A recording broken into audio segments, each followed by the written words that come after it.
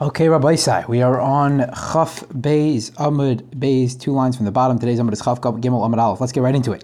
Tan Rabban, 2 dots, 2 lines from the bottom. Chaf Beis Amud Beis. Tan Rabban Hayamid B'Tefillah V'Mayim Shoisisin Al Berkov. Let's say someone's davening and he's urinating. While he's davening, the urine just comes out. So what happens? Urinates on his leg.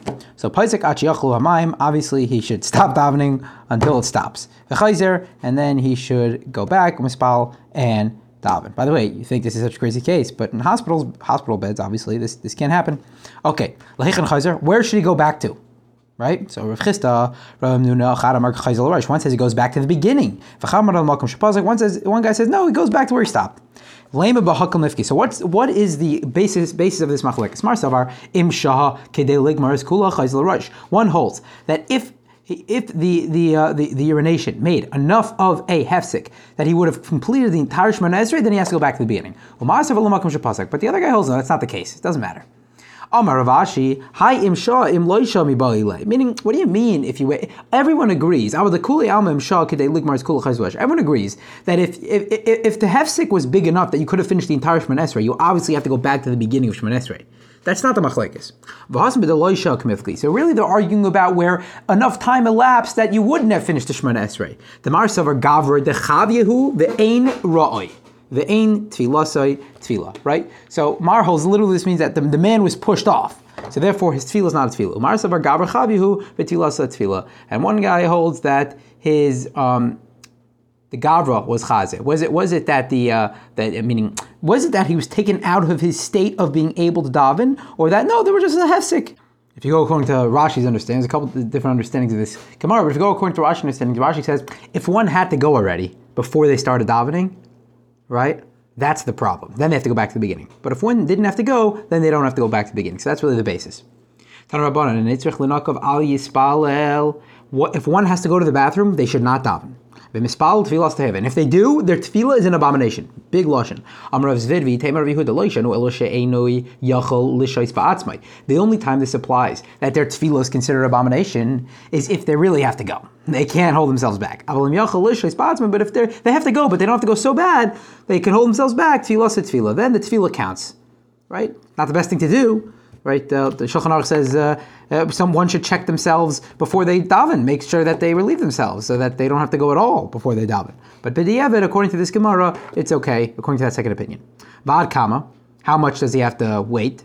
Like how much does he have to go until that point? How much is considered that he really has to go? Rav Sheshes out a parsa. That's a certain measurement, a parsa. Some learn on this Mishnah, same words. Like we said, the only time the tefillah doesn't count is when one has to go really bad. But if he doesn't have to go so bad, the tefillah counts. Same thing. Okay, weiter. Wow. Rav Yonasan is saying that one who has to go to the bathroom and davened, it's as if he never davened. This is also the raya that one has to wash their hands before, and one has to prepare. This is the raya essentially for all preparations before davening. Hachain is preparation, so one has to prepare themselves properly. A part of that is going to the bathroom, making sure that one relieves themselves. What does it mean,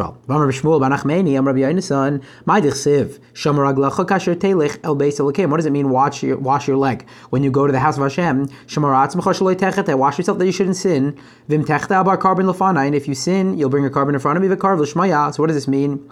It means to listen to the words of the Chacham. And what are the words of the Chacham?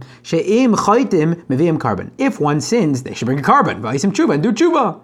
Okay, so that's what those words mean. Masis haksilim, going weiter in the pasuk. What do these words mean? Al tik haksilim, don't be like a fool. Shechaitim uvim carbon ve'ein oisim tshuva. They sin, they bring a carbon, but they don't do tshuva. So carbon is it doesn't work to atone oneself if they don't do tshuva. So they obviously have to do tshuva as well. Kedim yoidim lasa yisra, because they don't know what's bad, right? The Gemara says ihachi tzadikim nenu. They don't know what's bad. They don't know bad things. They must be tzaddikim, grace of tzaddikim, right? We know that very righteous people, they don't know bad things. They never heard of these things before because they're holy people. They don't want to know these things. So what does it mean? They don't know bad things, therefore they're a fool. It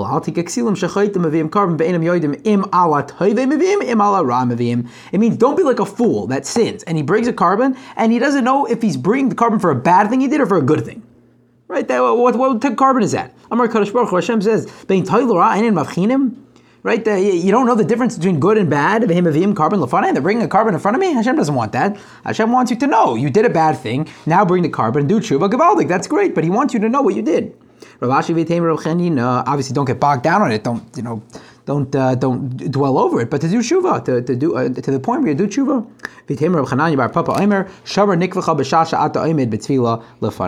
They say that, what does this mean? What does it mean? Shamar means to make sure one relieves themselves before they daven. Don't daven if one has to go to the bathroom, right? So Shulchan Aruch says, like I said, that even if one has to go a little, they should obviously relieve themselves before starting to daven. Okay, so now we're going to discuss what one does with their tefillin when they go into the bathroom. Tanu Rabbanan. The Rabbanan learn hanichnas l'beis hakisei chayletz tefillin. When it goes into a bathroom, obviously has to remove their tefillin. Berachak talad amos, 4 amos away from the bathroom, right? Remove the tefillin 4 amos away from the bathroom, benichnas, then go into the bathroom. Amar Rav Acha bar Rav Huna, Amar Rav Sheshes loishanu el lebeis hakisei kavua. This is only by a beis hakisei kavua, which Rashi interprets to say where people, there's tzaya in it. People are accustomed to going. To go no longer, obviously. But if it's not, if there's never been tzaya in it before, then one can, in fact, remove the tefillin right next to the bathroom, and go right there. And when he leaves the bathroom, he should distance himself 4 amos, because now he made it a beis hakisei kavua, right? Again, and he should put it on 4 amos away because he made it a beis hakisei kavua. So that's the parameters, right? If there's tzaya, if there was ever tzaya in the bathroom, it's considered a beis hakisei kavua. But if people only urinate there, then it's a beis hakisei arai. What's the halacha by people entering with tefillin? Beis hakisei into the bathroom kavua lahashtin mayim. What if the bathroom was used for tzaya, but one's intent is only to urinate there? Right? So does it go after his intent or does it go after the status of the bathroom? And therefore he cannot remove his tefillin 4 amos from the bathroom. So Ravina said you can go close to the bathroom and remove your tefillin. Rav Bar Masna Asar, he said you can't. Asu Shailu Rava, they brought the Shailu to Rava. Amalu, he said Asar, it's Asar. Why? Because Chashin and Shema Yifna Pen. Even though one's intent is to urinate, the concern is that they might go longer, they might have a longer stay. He might pass gas. And obviously one is not allowed to pass gas when one is wearing tefillin. When one goes into a beis hakisei kavua, he needs to remove his tefillin 4 amos away from the bathroom. So what should he do with his tefillin in the meantime? So it says here that he should put it on a window hasamach l'rishus harabim, near rishus harabim, meaning facing rishus harabim. It shouldn't be facing the bathroom, rather it should be facing away from the bathroom into the public property.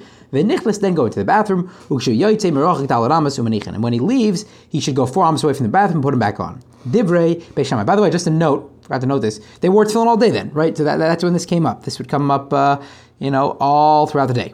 And another thing is that their bathrooms are much different. There's a discussion in the Paiskim if our bathrooms are different, because with plumbing and everything, there's really no excrement or anything in the bathroom once we flush. So theoretically, do these halachas apply still? Okay, big hak. Beis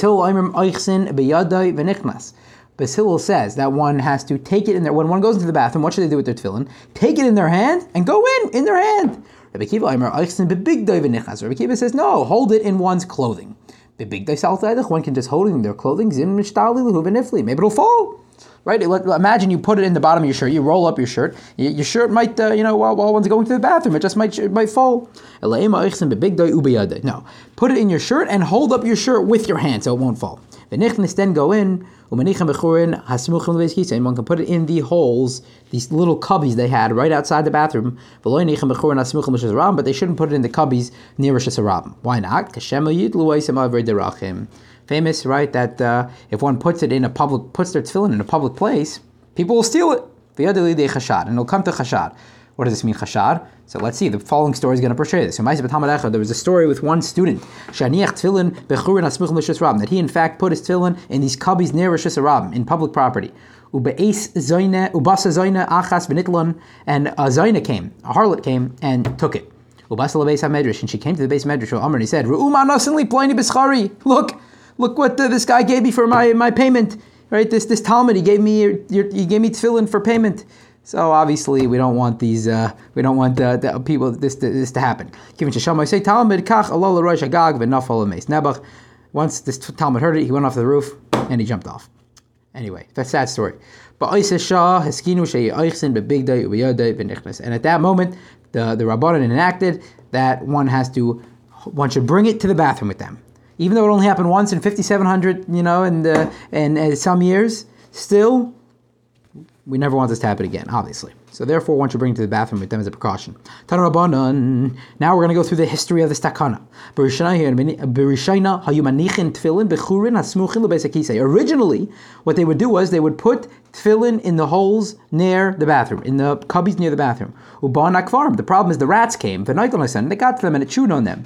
So then the Rabbanan made a new enactment that they should put it in the windows. They should put it in the windows near public property. Because in public property there's not as many rats. Rats are generally right in the bathrooms. The rats could be more commonly found. But then what happened when they put it in public property? Obviously we said that the passerbys came and took it. So that's how they came to this conclusion that the best practice is to hold in one's hand in their shirt and go into the bathroom with their tefillin. One should roll it up like a sefer and hold it in their left hand, right? Because one goes to the bathroom with their, and hold it in the right hand, because one goes to the bathroom with their left hand, keneged by opposite the heart.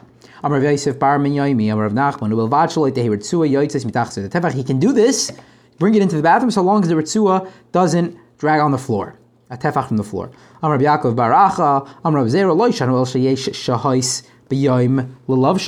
The only time this whole thing applies, right, where one should keep it somewhere in the meantime while he's going to the bathroom, keep his tefillin somewhere, is where he has enough time to wear them. Meaning, again, back then they would wear their tefillin all day, right? So let's say it's right before sunset, right? And now someone goes in, and by the time he leaves the bathroom, it's going to be nighttime. He's not going to be able to wear he's not going to wear the tefillin anyway.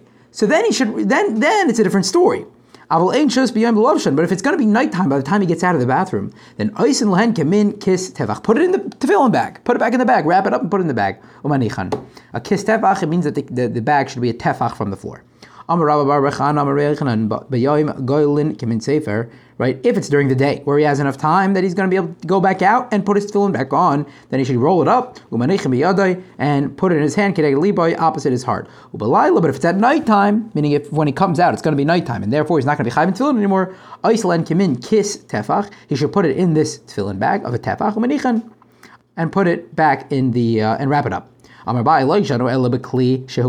This only applies by a bag that is designated for tefillin. It's a tefillin bag by the very definition. Of l'klisha in a koloyan, I feel mitefach is fine, because if it's a bag that's designated to have tefillin, it becomes batul til tefillin, meaning it's essentially the same thing as the tefillin. You can't put tefillin on the ground, so you can't put the bag on the ground either. But if it's a bag, it's like just a plastic bag that's not designated for tefillin, then you could put it on the ground, even if it's less than a tefach from the ground. I think we'll stop there. Yeah, let's stop there. With 3 lines from the bottom of Chaf Gimel Amud Al. Shkoyach, everyone.